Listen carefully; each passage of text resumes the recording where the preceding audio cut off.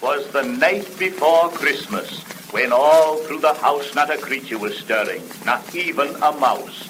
The stockings were hung by the chimney with care, in hopes that St. Nicholas soon would be there. The children were nestled all snug in their beds, while visions of sugar plums danced in their heads.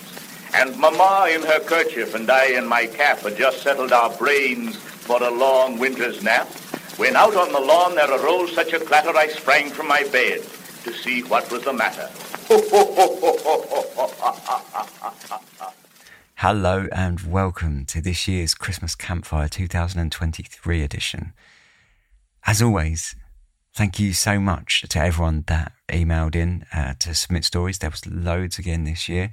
We've got a bumper edition. I'm definitely going to be 2 episodes worth. So I'm going to release one now, obviously Christmas Eve, and the other one I think is going to be Boxing Day, which is, for those who don't have Boxing Day, would be the 26th of December, the day after Christmas.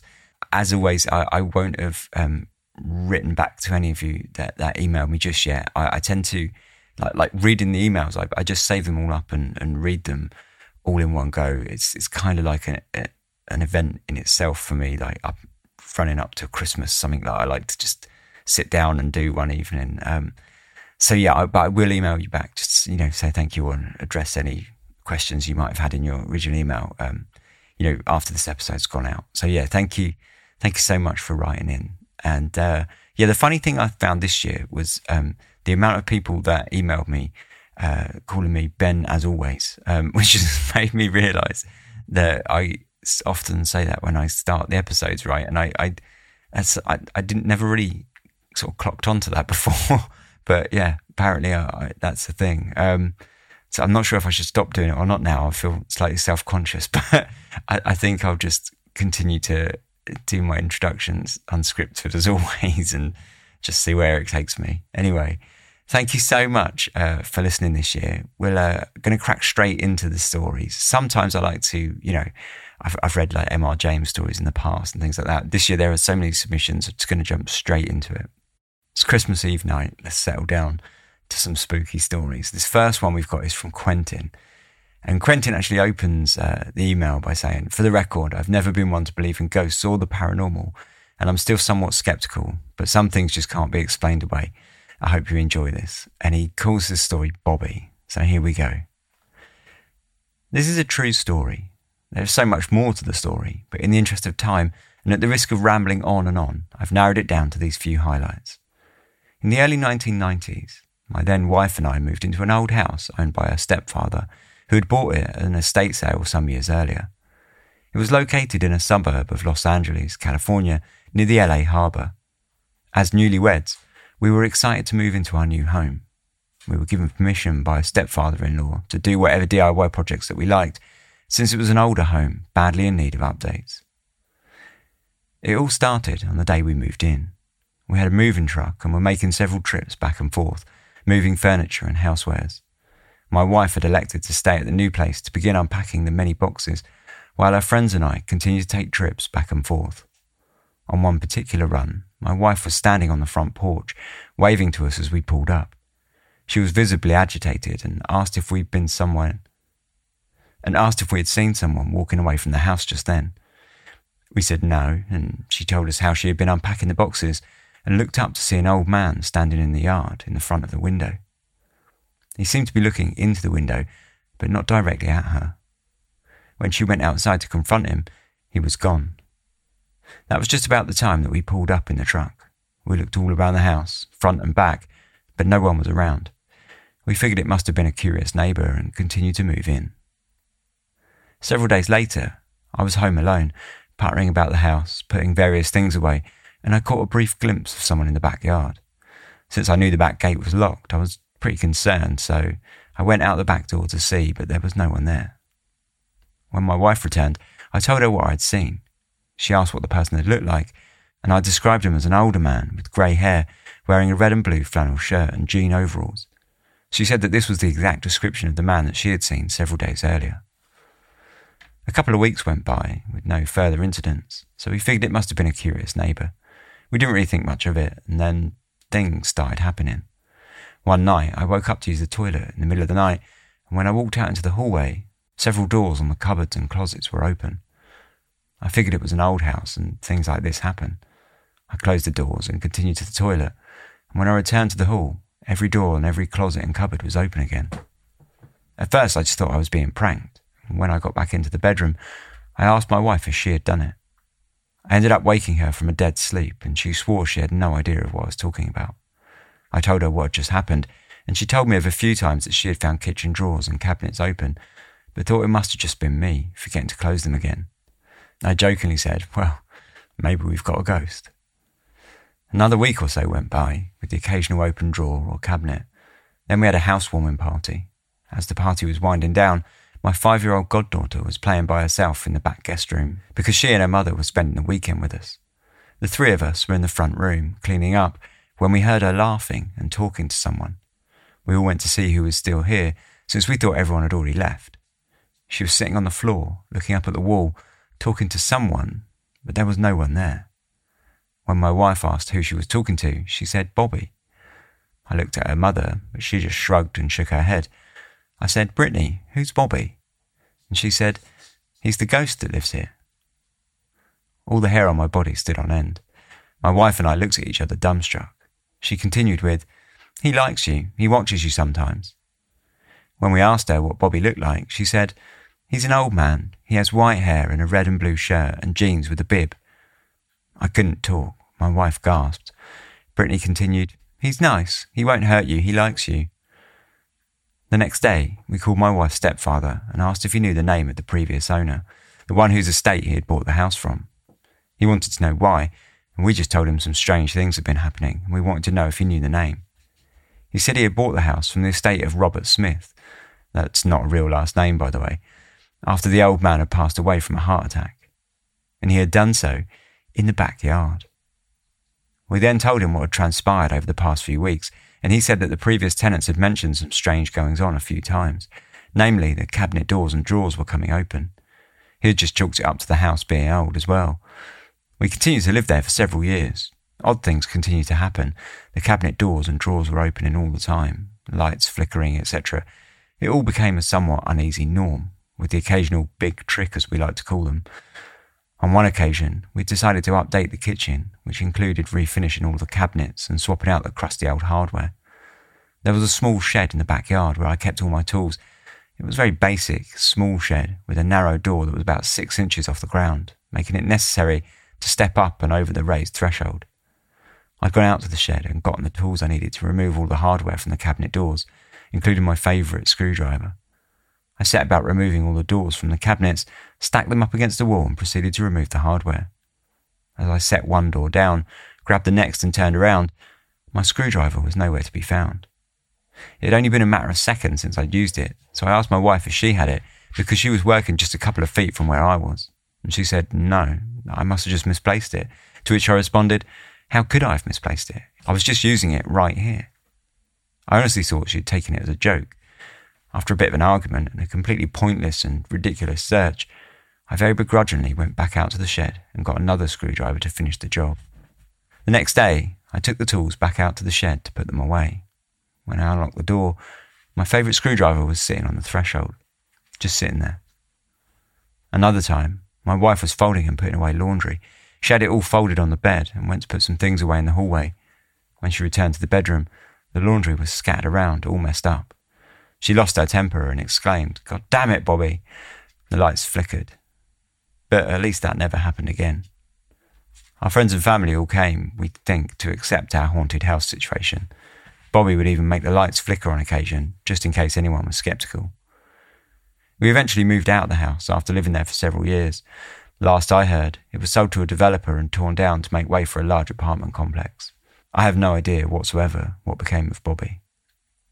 So thanks very much, Quentin. That's a classic way to start, with a bit of a classic ghost story. So the next email came to me from Andy. Andy said, to set the scene, and of course, probably like many other tales you'll receive, this happened many years ago, and I remember this like yesterday. I often return to this experience and interrogate my memory. Are you sure this is how it went down? Are you certain you weren't sleeping? Could this have been the result of being tired or an overactive imagination? And each time, I've no doubt. Yes, I can't have been. I don't think so, but perhaps. But then if it was imagination, why is it so mundane? Why did I not imagine something more spectacular? The players of this tale are me, 12 or 13, my sister Laura, 11 or 12, my brother Matt, 9 or 10, and my parents, who were as old as the hills, or so it seemed. I'm probably the same age as them now, actually. So, to pick again at the thread of imaginative kids, at around about this time, my siblings and I were all about the paranormal in general, and the X-Files specifically. I remember nights gazing out my window in Lewisham, looking out for UFOs. I mean, those lights might be unidentified, right? And devouring books about monsters, psychics, and all the other mysterious phenomena.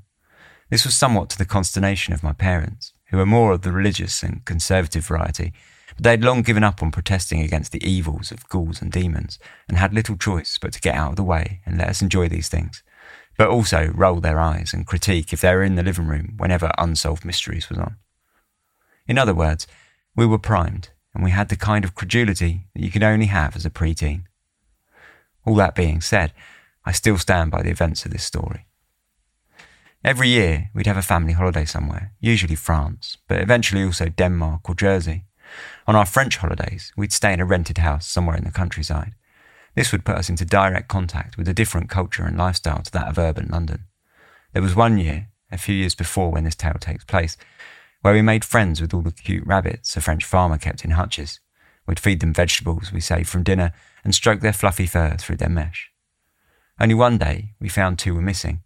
We hunted high and low for those lost bunnies, our parents hoping we'd not noticed them having been skinned and prepared for the soup, hanging in the kitchen window. Generally, we all look forward to these trips. We wouldn't really have the chance to spend so much time together as a family, and actually, even though throughout the rest of the year this wasn't always true, conflict between us was rare and we enjoyed each other's company. These 2 weeks represented an oasis of peace, with great food and new experiences. This story actually takes place in what I believe was the last year that we went to France. If not the last but one. As usual, we're staying in a house in a village in what seemed to be a converted farmhouse or barn. I assume this because there were pieces of farm equipment hanging on the walls here and there, including a wooden scythe in the dining room. The trip started as normal. Morning visits to the boulangerie to buy fresh bread and croissants for breakfast, followed by a trip here or there. But a few days into the trip, over breakfast, Laura mentioned that she'd been hearing noises after everyone had gone to sleep. You might imagine that, seeing that us kids were huge fans of the paranormal, insofar that the paranormal might have a fan base, we would take her at face value. But on the contrary, Laura could be a bit of an unreliable narrator, let's say, so we just kind of dismissed it. But she offered the same story the next day, and the next, and then the next. She might have been a bit full of it, but she'd never shown such dedication to a bit before. Suffice to say, I at least, if not anyone else, had my interest piqued. A quick word on the layout of the house. The ground floor, as I recall, was an open-plan kitchen and dining area with a separate lounge space. There were stairs leading up to the second floor. The second floor had 3 bedrooms in a kind of L shape. Matt's room was at the top of the stairs, next to the bathroom. You had to walk down the corridor a little to get to the bedroom I shared with Laura, and our parents' bedroom door was immediately outside and to the left of ours. If you came out of our room, you need only turn to the left and their door was right there. So this night, Laura and I decided to stay up to ghost hunt. She was delighted that someone was taking her seriously, and I was keen to get one step closer to becoming a Fox Mulder, or perhaps a Dana Scully, but one who believed. Did I think I was going to see anything? I don't remember, nor do I remember how we passed the time after we'd gone up to bed. We would probably have read, chatted, or complained about something Matt had done that day. But what I do know is that my mum came up to bed at about 10 or 10:30 p.m, as usual. We heard her footsteps thump, thump, thumping up the wooden stairs. She moved into the bathroom. We heard her brush her teeth, and then the plod and creak of her footsteps on the wooden floor up to the corridor, past her bedroom and directly into our room. It was about 30 or 45 minutes later when my dad came up.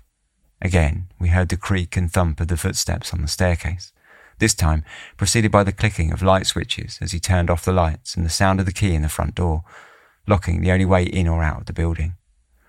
Into the bathroom he went, and then a couple of minutes later, we heard him also move down the corridor, open his bedroom door, and then the creaking of bed springs as he also turned in. So that was it. All 5 of us were in our beds, in a dark, locked house, in the middle of the night.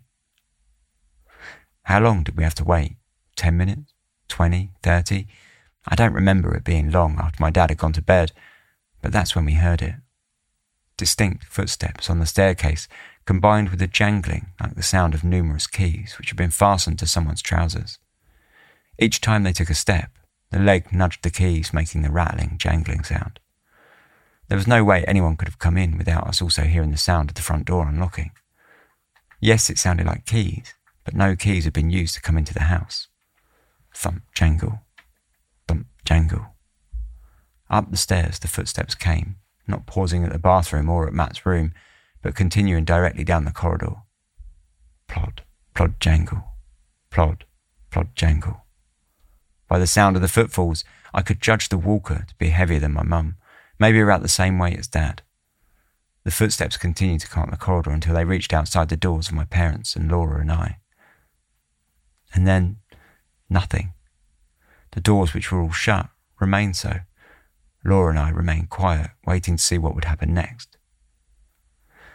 Now, the next thing is something only I experienced. Both Laura and I heard the footsteps. We confirmed at the time and afterwards that we heard exactly the same thing. But as I looked up at the ceiling, I saw a pair of eyes looking down at me. For less than a minute, I would say, because I snapped my eyes shut and rubbed them just like when a cartoon character can't believe what they're seeing. The next time I opened my eyes, there was only the dark ceiling above me. And that's it. That's the story. As I said, nothing especially exciting. No throwing around of stuff, no disembodied voices, not even a ghostly apparition, not really. I don't count the eyes, as I can't say for sure that wasn't just in my own mind. It was just a few footsteps, but I know they were definitely footsteps, not just the settling of floorboards. I would say that this doesn't happen in a sequence, nor is accompanied by a distinctive jangling sound. The holiday ended not long after that. Maybe even we left the next day. It's funny how I can remember the events of that night in clear detail, but the fallout is hazy at best. But then again, it's almost a 30-year-old memory now. Sadly, I can't validate or check it with my sister, as a few years after that, she was tragically killed. Ironically, I think her death made me deeply cynical about the possibility of paranormal events in the universe, and studying psychology at university even more so. It was certainly the death knell for any remaining religiosity I had, but also a lot of it started to seem fanciful in the face of unrelenting reality. How could I marry this cynicism with my belief that I do also think I experienced something unexplainable? People are inconsistent, I guess. All I know is one night when I was about 13, I heard someone, something, who couldn't have been B. So thanks very much for that story. It's funny, I think you're probably, you must be around the same age as myself, because as a teenager, I was into all of those things as well. I used to watch all of those same programs and I was exactly the same, obsessed. Well, still am really, but, obsessed with the idea of ghosts and the paranormal and maybe one day getting to see something or, all of that. But I used to absolutely love all those shows. That kind of mid-90s era was absolutely gold for so much paranormal television. If you're from the UK, you would possibly remember That's Strange But True. But, with satellite TV around the late 80s, early 90s, there was a kind of big influx of American television. So things like The Outer Limits and, of course, The X-Files was just gold in the mid-90s. Anyway, that just kind of reminded me of that. But thank you very much for your ghost story. The next story comes from Anonymous. And Anonymous says, I have a ghostly story from a stay in Greece. My friend's family had spent many summers building a beautiful new house on a small island in Greece for their aging mother, my friend's great aunt, and we'll call her Aunt Kay. She'd always dreamt of retiring to Greece in a grand, remote home.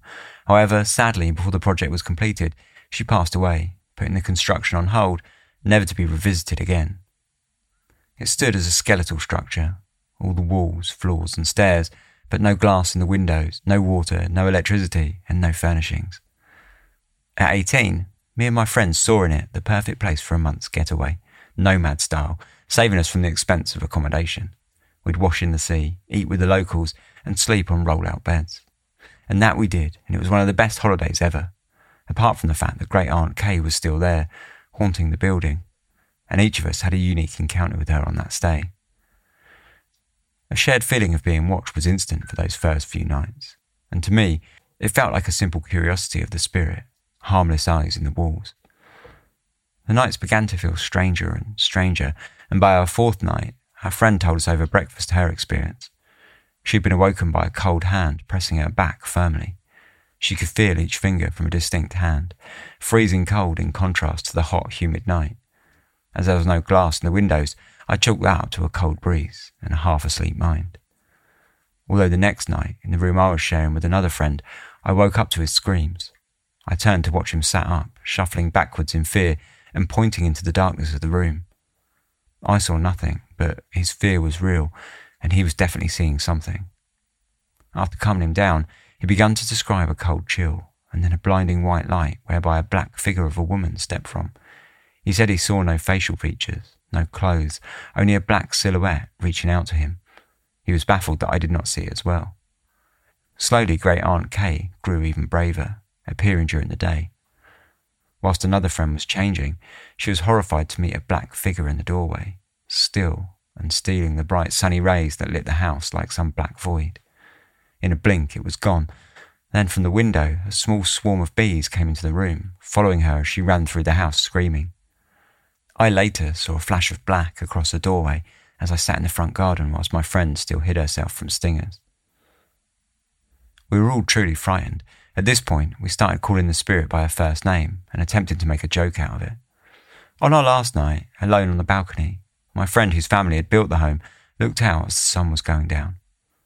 And then, someone began to gently play with her hair, lifting it from her face and touching it for a few minutes. She kept looking outwards, whispering a soft thank you, assuming it was one of the fellow ladies on the trip, only to turn around to find that no one was there. She reached to find her hair had been braided into a loose plait, and she felt a strange feeling of motherly warmth. I do believe after all of these years that she meant no harm at all, only to see who may be staying in her home. We later went down to the beach, collected rocks to paint, to leave behind as a thank you to the spirit for the stay in her home. So thanks very much, Anonymous. That last bit about the plaiting of the hair is about as freaky a thing as I could imagine happening to me. And if that had happened, I'm not sure I would have been brave enough to A, continue staying there, and B, have that feeling that, oh, you know, it's okay. I'm sure she was just looking out for me. Yeah, no, I would have bolted for the door. Anyway, thank you very much. So the next email comes from someone called N. It did have a name on an email address, but they signed off just with N. So I'm going to err on the side of caution and assume that's how they would prefer to be known from this story. And so, yes, this one comes from N. And N says, I've been subscribed to and have been listening and enjoying for quite a few years now, which is a brave enough chore in itself. So thanks very much. Every time Christmas Campfire season rolls around, I think to myself, I should write up my little story and send it over. This year's finally the year I get around to it, in time to actually make a submission. Yes, thank you very much. So here we go. My personal ghost story is set in the early 2000s. I worked as a nursing assistant in a rehabilitation hospital. Almost all the patients on the ward I worked on were either elderly or in hospice and needed more supportive care than their living situation could provide. The ward had 4 main halls, each with a daily rotating team of nurses and CNAs attending to patients. We'd have our hall assigned on ward during shift handoffs, where we would also get the details of the patients on our assigned halls. Any special needs, changes in treatment plans, new patients, or patients that had left us, either by going home or, quote-unquote, going home. My very favourite patient, far and away, was B. B was a long-time patient and a firecracker of an older lady.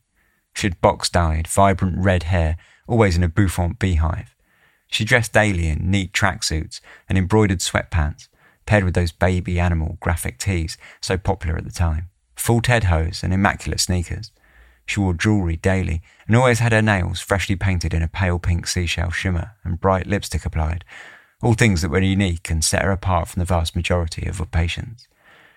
During transport in a wheelchair, she would beep beep and bop people in the back of the knee with her walking cane if they didn't get out of her way as quick as she would like. In short, B was truly one of a kind, and absolutely unforgettable, both in personality and appearance, in a sea of grey and sickly elderly folks, who rarely wore more than hospital gowns and slippers with pyjama bottoms. We weren't supposed to, but I did angle my way onto getting assigned B's hallway as often as possible, because I genuinely enjoyed her company. After a couple of years working at the hospital, I'd gone on a nearly 2-week vacation and told Bea I would be back soon and to tell her all about my escapades. We often gossiped about the shenanigans I got up to as a young woman in my early 20s with little to no responsibilities. I had a wonderful vacation and came back refreshed and ready for work. My first handoff, back from the vacation, I had decided I'd do whatever I could to get assigned to B's hall. At the conclusion of handoff, with no mention of B, I asked if she was still on Hall C, and if so, I'd really like to be assigned Hall C that day. My supervisor apologised and said that she forgot I'd been gone for so long and let me know that sadly B had passed away a full week before. I was genuinely sad, but working in a hospital setting with the elderly was not altogether unexpected. I pulled myself together and threw myself into the morning tasks. Later that day, I'd been unable to take a single break until lunchtime and was absolutely bursting. As I hurried to the break room to use the restroom and snag some food, I saw B, sitting in her wheelchair and waiting in the doorway of the patient dining hall, awaiting for transport back to her room.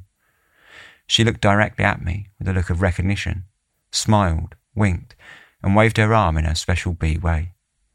I brightened, waved back to her and thought, oh, I'll have to stop by B's room after a shift and catch up. I can't stop now. And I was simultaneously happy to see B and absolutely enraged that my supervisor would have got patients mixed up and thought B had passed away when she had not. Or even worse, maliciously tell me my favourite patient had passed as a cruel joke. Either way, I was pretty heated, and when I ran into my supervisor not 3 minutes later, I gave her a piece of my mind. How upset I was that she would tell me that B had died and how it was careless and cruel. My supervisor finally stopped me mid-rant and asked what on earth I was talking about, because B had most definitely passed. She said she had attended to B's body herself and made the calls to her family. I absolutely insisted that I had seen B. I had. I know I had. I saw her as real and solid as any other patient, and I'd even interacted with her. My supervisor and I circled back to the dining hall and did quick rounds through all the halls to identify whomever I'd mistaken for B. Of course, there was no one that matched even remotely B's description and clothing. I don't have a great resolution to this story, other than that even though I am extremely sceptical by nature, I'm absolutely sure that I saw B wave goodbye to me that day. There's some other strange and unexplained things that happened at that hospital, but this is the first and by far the most dramatic experience I had whilst working there. Thanks in advance for reading. I look forward to hearing the spooky tales in the Christmas Campfire episode. Yes, and thank you too, N. Your story actually really reminded me of an experience for myself. I used to know, when I used to cut hair as a hairstylist, I had a client who very much B sort of reminded me of. She was a fantastic old lady in her 90s, and her husband had passed away, and I think he'd possibly left her a fair bit of money, or just together they'd had a fair bit of money. And she was basically like, I think she kind of knew that she was sort of coming to the end of her days. And so she just spent her time just traveling around like the world, basically, and just having a great time. And she was really glamorous and kind of a bit crazy as well. And her dress sense was completely eccentric, kind of like B. And yeah, it just reminded me of her. She was great. Anyway, this story's not going anywhere. It's just thanks very much for your story. It reminded me of her. She was a great client to have. Yeah, always hilarious stories in that way that sort of people of that age they sort of uniquely have that skill, don't they? Anyway, thank you very much for your story and yeah, your recollection of Forbidden history, grisly ghosts, monstrous cryptids, and harrowing folklore dominate Japan's history and culture. Mysterious Japan is a bi-weekly podcast presenting these spine-chilling horror stories, urban legends, and unbelievable histories in a campfire story format. Many of these tales have never been presented in English before. Our journey takes place where dark history and supernatural folklore collide. Mysterious Japan is produced, written and translated by recognized Japan expert Dr. Heath Avey. Season 1 relates the unbelievable legends and ghost stories from the so-called suicide forest. Listen to Mysterious Japan for free on Spotify, iHeartRadio, or wherever you listen to podcasts. Learn more at our website at themysteriousjapan.com and be transported by unbelievable stories where the lines between reality and folklore become blurred in the shadowlands of Japan. Once again, that's themysteriousjapan.com.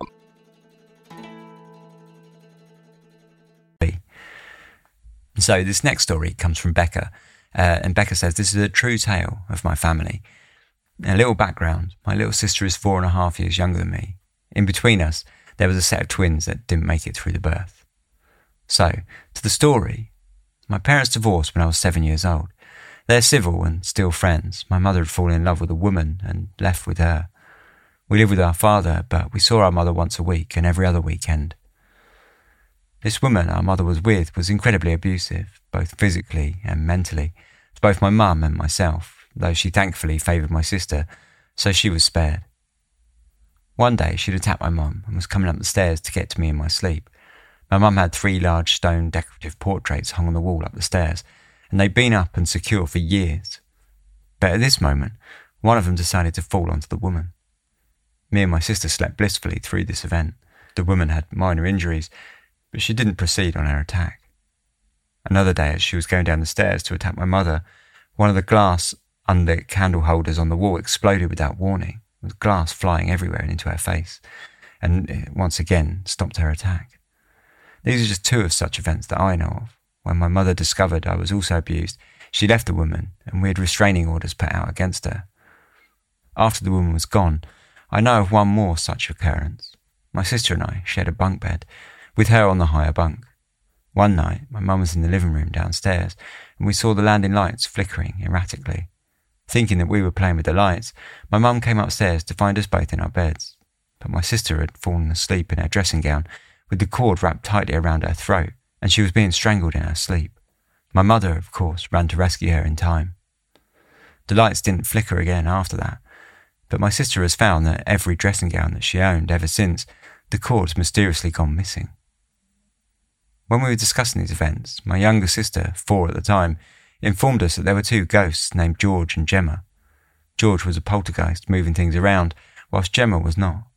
George was apparently often by me and Gemma by my sister. She never said they were our twin siblings, but that's what we believed. Now older, my sister doesn't recall any of these events, but they still live strongly with me and my mother. Every now and then, we still see unexplained movements and flickerings, even when we're far from home, and we politely say hi to George and Gemma. So thank you very much, Becca. And this next one is from Anna. And Anna says, I'm a big fan of your podcast. Thanks very much. And I have a spooky, but also kind of nice story to share for Christmas Campfire. In 2018, my partner's mum passed away extremely suddenly of a blood clot in her lung. Living in Australia, my partner David and I got on the first flight we could to Edinburgh. Needless to say, it was an awfully traumatic time for my partner, who had also lost his dad at a young age. When we arrived, his sister, now his only family, asked if David would like to see the body of his mum. He had seen his father's body as a young child, and it had left him pretty scarred, so he declined, instead wanting to remember his mum full of life. On the day that his sister went to see the body, David was feeling restless and kind of guilty for not going himself. So I suggested that we go into one of his mum's favourite places so that she could feel close to her. It was a beautiful ancient graveyard with the remains of many of his ancestors. We arrived at the graveyard and began strolling through the graves, looking for the burial plots of his ancestors. We were not having a whole lot of luck. It was a huge graveyard with many dilapidated and overgrown plots. So when an old man seemed to appear out of nowhere, we approached him to ask. He looked at us strangely when we said the surname that we were looking for and told us to follow him, as he knew it very well. We walked along talking, the man sharing that he'd just lost his wife, and David shared that he'd just lost his mum. The man consoled him and then asked his name, to which David replied with first and surname, and the man smiled. They shared a name, not just a first name, but a surname. He too was called David Crawford, and the wife that he had lost was called Margaret, the same name as David's mum. So there we stood, 2 David Crawfords, next to the grave of an old woman named Margaret Crawford, who, of absolutely no relation, had lived a long, full and happy life. The old man smiled and gave David a hug, whispering that what matters is the relationships that we have on earth, the memories we made with those who had left us, and the future generations we are going to bring into the world. Before leaving, he hugged me as well and said, "Take care of him. Health is the most important thing we have." Those words gave me goosebumps, and they still do to this day when I tell the story, as David had had a long, ongoing health battle which still worried me, and the words seemed heavy. David and I hugged, and the man walked away. We looked back a little while later, and he'd disappeared. It was a big graveyard, but he was too old to walk that fast, and we joked that maybe he was a ghost. Whilst the whole experience was incredible and moving, when we returned to Australia, David was rushed to hospital with shortness of breath, and later they found a large blood clot in his lung. To this day, he says he would have shrugged off the breathlessness and not gone to the hospital if it wasn't for losing his mum, and maybe we would have lost him and the future generations that we were to raise. Was he a ghost, an angel, or just a sweet old man who saw two young lovers with the world in front of them? I hope you enjoyed this weird story. It's still a favourite of mine to tell around the campfire. All the best, Anna. So thank you very much, Anna. It was as you say, a story with a nice twist, which I guess is good for Christmas. And the next episode came from Gavroche, who strangely also has links to Australia, which is weird because Australia is quite a small listener base for the podcast. But got 2 emails in a row. So this one is from Gavroche, who says he's a high school teacher in Australia and has a story from my teenage years. He says it's absolutely true, you can ask his mum. So here we go. The years of the mid-90s were my chance to be a frustrated teenager, and I took the opportunity seriously. I was into skateboarding, rap and graffiti, but growing up in a concreteless small fishing town in Queensland, Australia, exacerbated my despondency. With the turmoil inherent in belonging to a large blended family, initially an only child, then the youngest of 3, then the third oldest of 10, every chance to get away from the house was relished. My temper would often bubble up with my situation, and I would find myself arguing with my mum and stepdad, the latter feeling like he had to be stern with me both to man me up and assert his dominance over a petulant teen. Not surprisingly, my 2 older step-siblings left to live with their mother, but with no ties to a biological father, I was trapped. One evening, I was fighting with my parents over something suitably insignificant, the dishes or something, when I stormed off to my room in the most hot anger. I sat at my small homework desk and drew in my sketchbook, drawing being my main escape and talent. I drew out my turbulent emotions onto the page, an evil, grinning, demonic figure whose lanky, lithe form was in an attitude of burning the world. I was a little shocked that I produced something so malign, but the callous, toothy snarl on the gaunt face reflected the height of my angst. Spent, I closed my book and left it on the desk and climbed onto the top bunk, now mine with my older stepbrother recently gone. I escaped my horrible world by diving into the land of dream. I awoke around 2 a.m. The house was dark. I'd missed dinner, no doubt, due to the anger of my parents, and I immediately knew something was wrong. The room was cold and clammy, and no sooner had I identified this, a swirling gust began in my room. This was no sleep paralysis, as I clenched my eyes shut and turned my body towards the wall. My blankets were billowing and my hair was blowing over my face. I prayed to Jesus to stop this, if he was in the neighbourhood and listening, and promised all kinds of life changes in exchange, if he was interested in the offer. The whirlwind continued, and I sensed that the vortex was in the centre of my room. Eventually, the wind died down, and I was left panting and afraid. I planned my next move, jumped down off the bunk and hit the light switch. I summoned my courage, and in one action did just that. To my horror, as the room blazed into light, I was greeted by my sketchbook, open now on the floor at the page with the grinning demon leering up at me, right where the vortex would have been. Revulsed, I tore the pages from the book, and a few extra pages for good measure, lest my pen indent the hideous figure further, grabbed a lighter from the kitchen cupboard and snuck out into the garden, where I found an empty flower pot.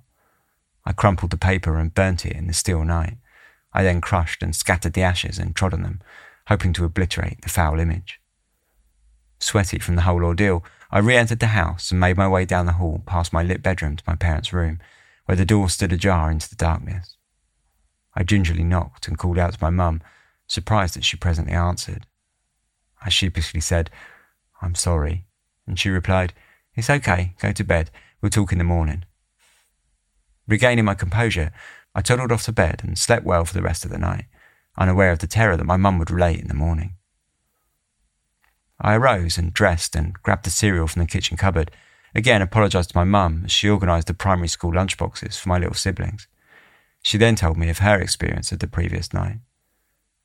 They'd eaten dinner and watched TV and then turned in early. My dad's a fisherman and gets up around 4 a.m. to go to work. Sometime during the night, my mum said that she had awoken with a sense of dread. My parents' room is situated on the right side at the end of the hallway, with the doors located in such a manner as to enable them to peer from their bed through the door into the hall and into my little sister's room, where she could have been sleeping restlessly, tossing and turning in disturbed dreams. As my mum looked up at her from the pillow, she noticed a figure, dark and ill-defined, as if made from shadow, leaning over her as she tossed. As soon as she felt the twinge of horror, the figure, still leaning over my sister, turned its shadowy head to face my mum. She couldn't breathe and the air grew thick and cold. She started to panic and prayed fervently. She must have been more holy than me, for the sensation abated and all grew calm. With sweaty brow, she got up and in the dim light checked in on my sister, now sleeping peacefully. She returned to bed and tried to calm her mind. Of course, my stepdad had slept through the whole thing. 10 or 20 minutes later, weariness was again beginning to induce her to sleep when there was a sudden quiet tapping at her bedroom door. It was me coming to apologise for letting such bad things into the home through my anger. This really happened, and I've no explanation, just a memory. So thanks very much, Gavroche. That story has reminded me actually of, so going back to saying earlier when I was reminded of being a kid in the 90s and growing up with like the strange TV shows and that, I was also like really into books and getting books out of the library and stuff. And this is kind of a funny story that I've never actually told anyone, but in the same way that you had your sketchbook, I'd got this book out of the library, right? And it was it was like an unexplained mysteries book, and it freaked me out. There was a picture. It's kind of a famous picture now of the spontaneous human combustion, and the picture is just of a leg with like a bunch of ashes and a stain on the sort of carpet next to it. And it's kind of one of the more famous spontaneous human combustion pictures around. But at the time, it just freaked me out. Like this book just really unsettled me. This picture just was just a bit too much. So I hid it overnight in the garage of my parents' house.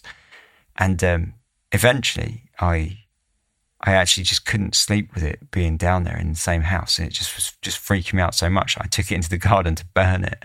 Obviously, it being a library book, I had to like, I ended up having to pay like a ginormous late fee that was for like a lost book or whatever. And the whole time I just had to sort of, say to my parents like, oh, yeah, I just must have left it at school or something, must have lost it. But in the back of my mind, I knew the whole time that, I'd just taken it outside and burnt it because it just really unsettled me. Anyway, it's kind of a different story, but it just reminded me of that. So anyway, enough of that. This next story is from Chad, and he calls the story The Lady in the Mirror. 10 years ago, I'd become tired and frustrated with my stagnant acting career in New York City and thought about leaving New York and pursuing something different. By summer, I'd made up my mind to leave, but I hadn't decided where I was going. A good friend of mine, who had recently uprooted herself and moved to Ohio, invited me to stay with her and her fiancé until I had a better idea of where I wanted to end up. A year had gone by and I found myself working full-time and enjoying a slower-paced life in the Midwest. My parents came to visit several times and they enjoyed the area so much that they decided to sell their home and move to Ohio to be closer to me. They looked at dozens of houses, but none of them quite fit what they were looking for. My sister, who had been helping out by looking at real estate online, sent us a listing for a large old home in a historic district not far from the city centre. The pictures were beautiful, but nothing could have compared to seeing this grand old lady in person. The house was clad in quarter-sawn oak, door mouldings, baseboards, floorboards, carved fireplace facades, built-in cabinets and bookcases in the library, and china cabinets in the dining room. At the back of the foyer was an elegant winding staircase that led up to a second-floor bedrooms and study. The second floor also had a maid's wing with a nice-sized room, hallway and servants' staircase leading down to the kitchen just below. All told, the house was around 4,000 square feet, with original woodwork, knob and tube electric, and even a car garage, which was rare in 1904. Very little had been updated or altered in this house. It was exactly what my parents were looking for. After several weeks of bank visits and navigating a sea of paperwork, the house was theirs. They bought a German Shepherd puppy to celebrate and keep them company in the large house. Shortly after moving in, my mother, feeling a bit nervous, having uprooted and moved more than 16 hours away from the rest of our family, asked me to move in with them.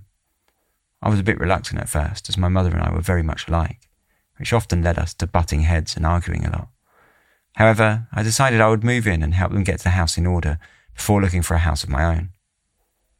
One night, several weeks after we'd moved in, I was fast asleep in my room when suddenly I heard a loud thud. I sat up in bed, letting my eyes adjust to the dark. When I heard the thud again, I got out of bed and walked across the room, slowly opening my door, and I peered out into the hall and saw the door to my parents' room open. My father popped his head out into the hall, and my mother was close behind him. He walked out in his pyjamas and whispered, "Chad, was that you?" I shook my head and looked around the hall. All the other bedroom doors were closed. And then we heard it again, a muffled thud, and then the sound of someone running up and down a flight of stairs. My father looked over at the door, leading to the maid's wing, and whispered, "It's coming from there." He went back into his room, and I heard him tell my mother, "You stay in here and lock the door." When he came back out into the hall, he was holding a handgun. "You go downstairs in the kitchen and come up the other way."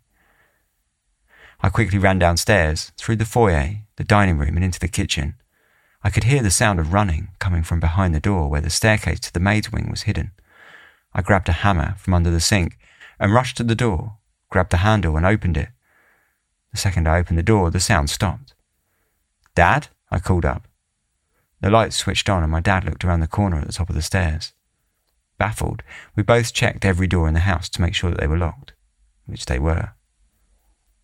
The next day, my parents had all the locks changed. We worried it may have been some former occupant or contractor from the bank with a key to the house, expecting it to be empty.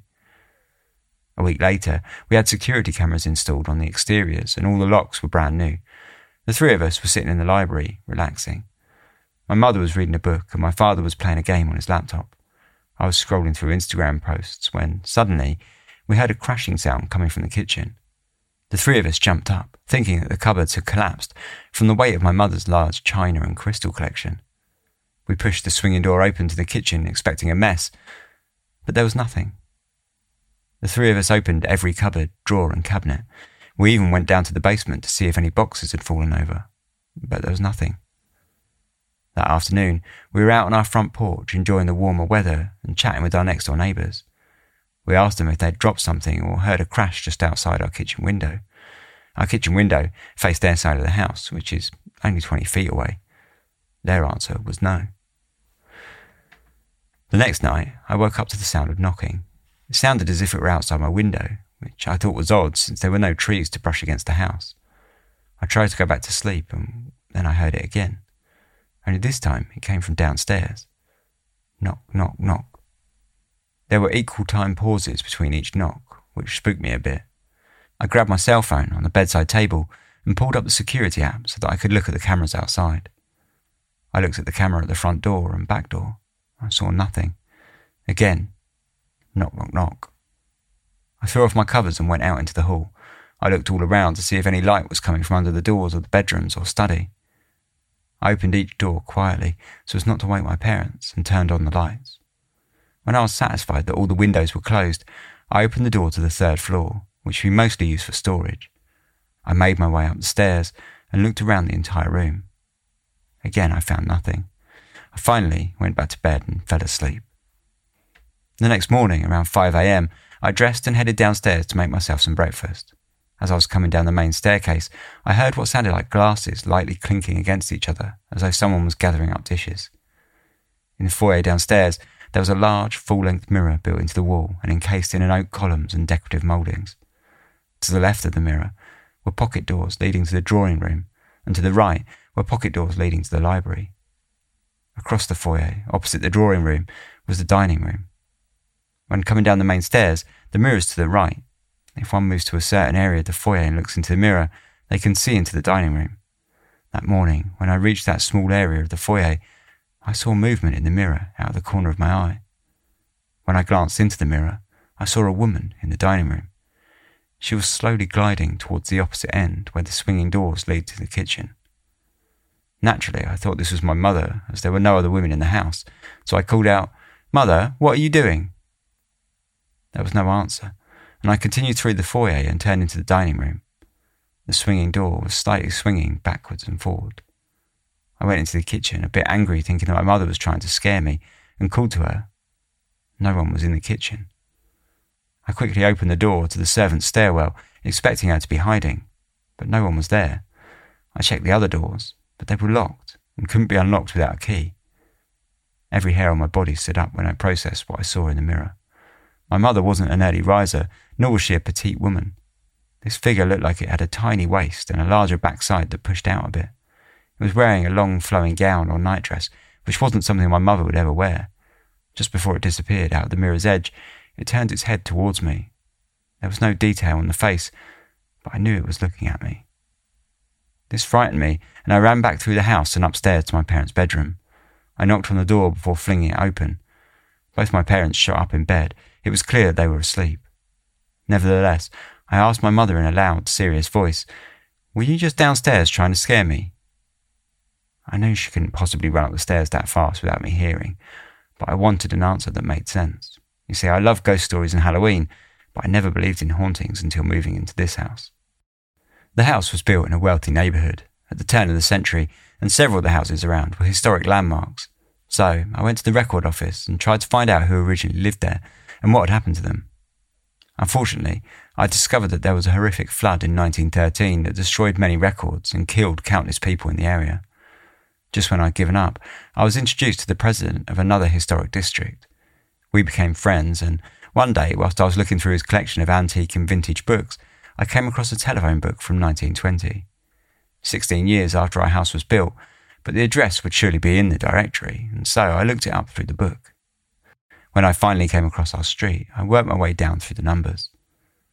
At our address were listed 3 women with the same last name, possibly a mother and her daughters or 3 spinsters. But there was another person under that address and phone number that shot chills up and down my spine. Under the names of the 3 ladies, it was written, "and maid." I suddenly realised the haunting seemed to be mostly confined to the dining room, kitchen, and the maid's wing. A few weeks passed and the knocking came and went. Strange sounds and footsteps came from the maid's wing and stairwell every now and then, but we tried to ignore it. After a while, the sounds seemed to stop altogether. A year later, my older sister announced that she was getting a divorce from her husband.